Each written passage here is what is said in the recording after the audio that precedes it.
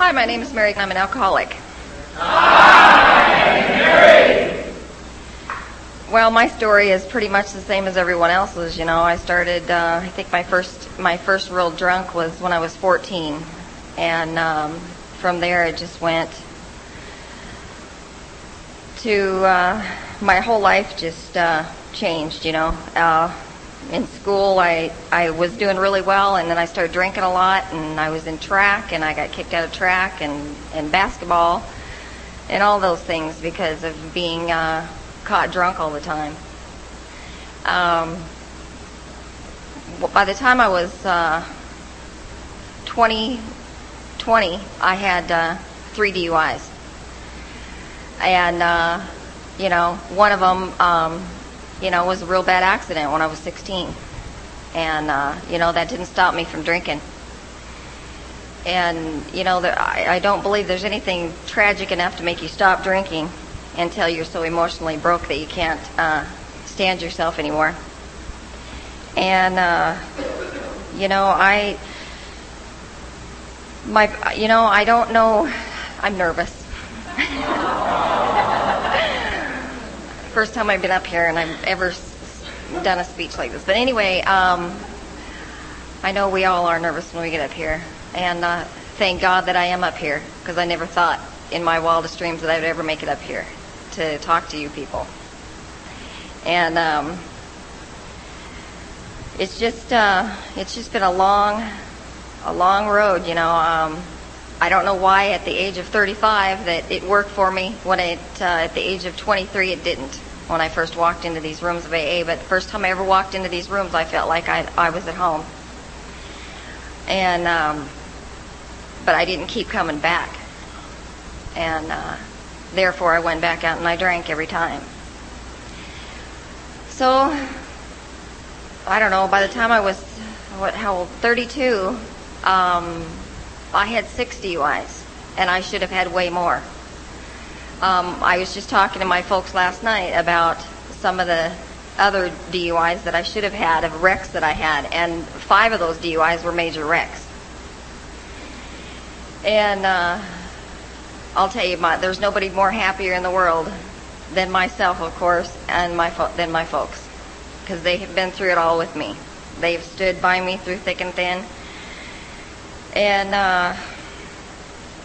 I just am so thankful that they believed in me and they loved me and they helped me to get through the mess that I made of my life. But the thing of it is with their help all the time made me stay out there longer, I think. Because every time I got into a mess, they would bail me out. I got thrown in jail, they'd come get me.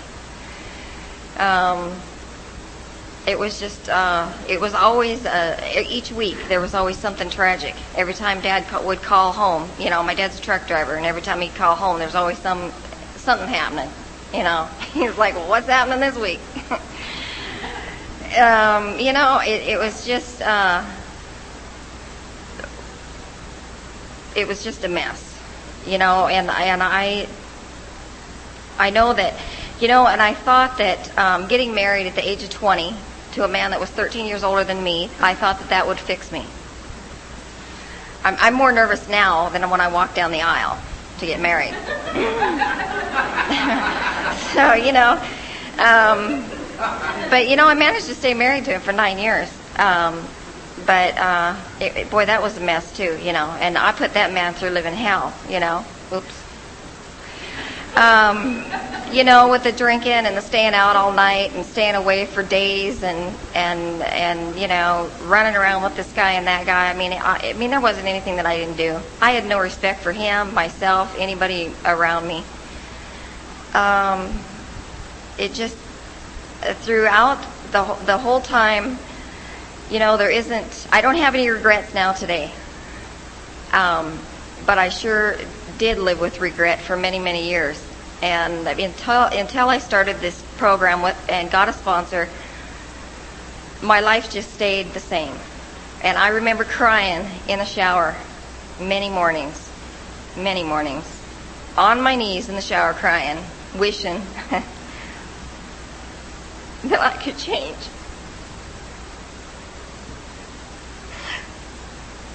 But I didn't know how. And I don't know. God finally gave me the strength to get me past that and finally reach out and get some help. My drinking became work. It was a full-time job to stay drunk. And I had no money left. I couldn't keep a job. I've had more jobs in a year than most people have had in a lifetime. And I just could not keep a job. I mean, it's kind of embarrassing when you get your taxes done and you've got like 6 or 7 or 8 tax returns. And they're like, are these all from just this year? Well, yeah. And so, man, if there was a mistake to be made, I was going to do it. And, when I drank, I thought I was 10 foot tall and bulletproof, and I thought I could do anything, and I thought getting behind the wheel of a car was the thing to do. Because I was independent, I wouldn't let anybody take me home, and whatever. I had to have my own ride. Well, as a result, I got lots of DUIs, but I never killed anyone, thank God. I don't know how I'd ever live with myself if I ever did.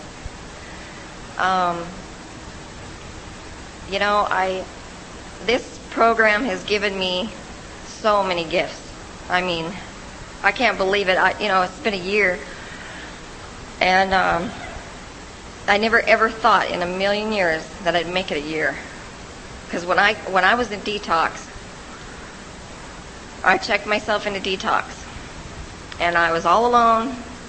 My mom, she just said, I can't help you anymore. Dad and I can't do anything for you. There's nothing we can do. We've done everything. We've put you through treatments. We've given you money. And you keep doing the same thing over again. And we're tired. We're old and we're tired. And, I don't know.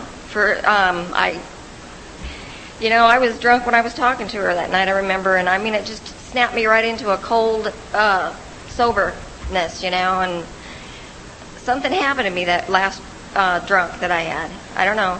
Anyways, I ended up in the Rimrock, and thank God, because like the lady that was out in Huntley, and she had a heart attack, only a block from the hospital because of drinking. I was doing the same thing. I was in my house with the shades pulled, the curtains, everything, the doors locked. I wouldn't answer the door. I wouldn't answer the phone. I totally isolated. And she did the same thing, and she died. But my brother gave me a ride to the hospital, and it was the funniest thing because I had gotten a hold of Virginia, and she met me at the emergency room. And my brother was sitting there with my brother, and my brother, Virginia, said, "Oh, well, you can go ahead and go on and do whatever you need to do, and we'll take it from here." And he left. I could not believe that my brother was going to leave me with these people. He said to me, "Mary, this is where you need to be. You hang on to those people because they will help you to get well." Well, of course, I was a mess.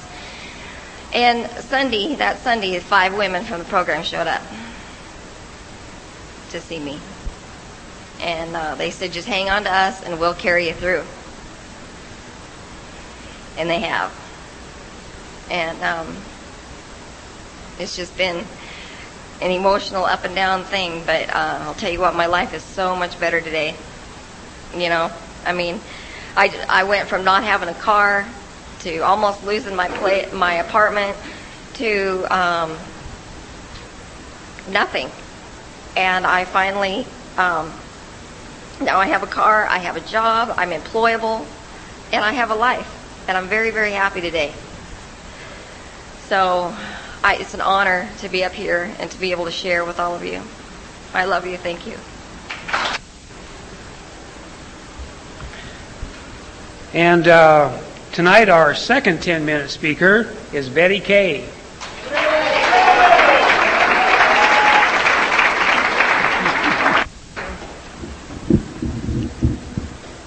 Thank you. My name is Betty Kukuski, and I am an alcoholic.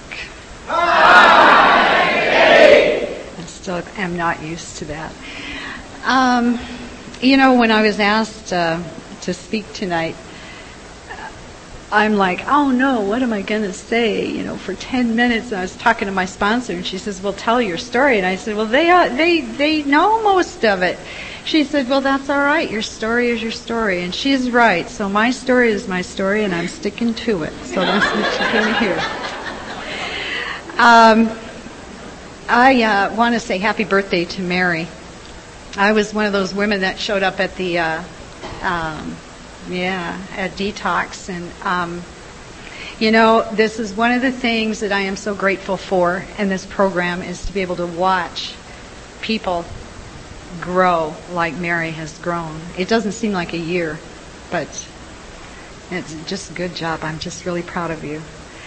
I started drinking when I was in high school, and I didn't like it. I got sick every time I drank, but I would do it because I wanted to fit in, I guess. My friends were doing it, and so I'd, drink. And I never really cared for it. And I got married. I'm like Mary. I got married because I thought, for all my life, I felt different also. I didn't know what was wrong, but something was wrong. I had gone from church to church to church. I tried all these different things, to try to feel different. And that maybe is why I tried the drinking too, but it didn't seem to make me feel any different except sick. And so I got married right as soon as I graduated. I graduated high school in June, and I got married in November to a guy that I had known for about 1 month. I met him at the Point, Burn the Point downtown. He went back to work in Seattle. I finally got a hold of him. He says, why don't you come out here? My folks gave me a graduation present of a bus ticket to go to Tacoma to see my aunt. And he was in Seattle, of course, and that's not very far. So I was going to stay there a week, and I ended up staying there 3 weeks, and I came back engaged. And we were married then in November, and what an awful thing. What an awful thing. I was married to him for 12 years, had 2 children by him, and he was one of the most abusive people that I think has ever walked this earth. I did not know how to leave him because I was so terribly afraid, and so I prayed for him to die. Every night I'd go to bed and pray for him to die, and he did. He killed himself. So it was after that. He was a drinker too. He was an alcoholic, definitely. He would go into these alcoholic blackouts, I believe, and that's when he would beat me, because in the morning he wouldn't remember. He would ask me what happened to me, and I couldn't believe he couldn't remember. But now, knowing what I know about alcoholism, I really do think he was in blackouts. And he was very, very, very intoxicated the night he died. And it was after that, not too long after that, I found myself having a drink while I was folding the clothes. And, in the middle of the day. And it seemed a little odd at first, and I thought, well, why not? Why not? I had a 7-year-old and a 4-year-old, and I figured, well, I don't have this wacko looking over my shoulder anymore. And so I didn't grieve. I think what I did was I went right into my drinking at that point in time. It was my drinking really caught up with me. That's when I decided I liked it, and I liked what it did for me. And I partied a lot. I had a neighbor who had just gotten a divorce, and her kids were old enough to babysit my kids.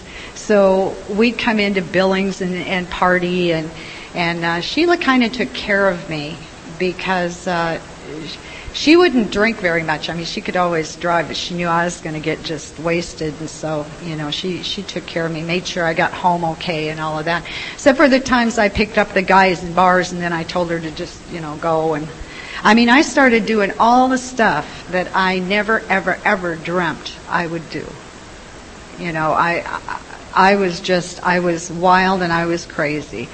I ended up remarrying 2 years after my first husband died, and he'd had a heart attack and back in '65, but he liked to drink too, and we did have fun.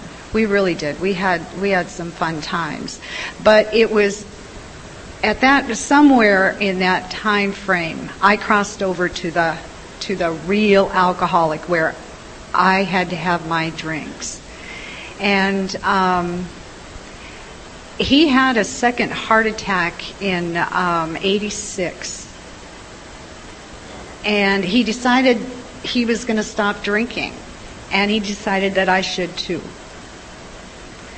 And, I couldn't do it.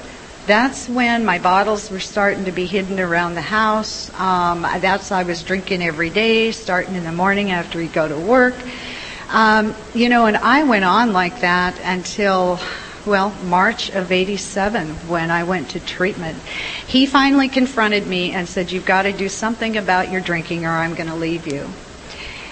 And, to this date, I have not yet had a DUI. I should have had many of them. I should have had my children taken away because I drove drunk with them in the car. There's just a lot of yets that haven't happened to me. I haven't lost a home. I haven't gotten in financial trouble. I have not lost a husband, a partner. Well, I did, but that one doesn't count. But you can tell I'm just, never mind, I won't go there. Anyway, I went to treatment. It was like, my God, I knew something was wrong, but I wasn't sure what, and I didn't know how to stop. I just thought I was this horrible, horrible person. And so I agreed, and I went and got an evaluation, and I was told that I had to go to inpatient treatment in Glasgow, Montana, and I didn't know where that was. And I went there. I went to my first AA meeting, and I had a couple belts, before I went, but I could relate. That was the beginning for me. You guys were talking about me, and what a deal. I went to treatment, learned I had a disease. From there, I came home, played around with my program, which means I didn't go to meetings on a regular basis. I didn't have a sponsor. I didn't work the steps for the last 5 years of my first 10 years. And at 10 years, I just about drank, and I popped a mouthful of my husband's pills. I wanted to die. That's how miserable I was. I heard an old-timer say he was so dry that if you lit a match, he'd probably start on fire. That's right where I was. I got desperate enough. I asked Terry to be my sponsor. She said yes, and I'll tell you what, God has certainly been working in my life. He has all along, but I can't tell you how grateful I am. I've been working with Terry for about 7 years and going through the book and working the steps and attending meetings on a regular basis and showing up and doing the deal, doing what's asked of me. Even coming down here, I was like, you guys know, I balked before I, came down here and signed my name as a member. And look what's happened to me. I want to thank you guys, too, for trusting me to be your IGR. I mean, that is really a cool deal to me. It really is. And I would never have thought, never in my wildest dreams, back in '87, I didn't know. But here I am, thanks to the grace of God, my sponsor, and you folks. And I'm just going to keep coming back. Thank you very much.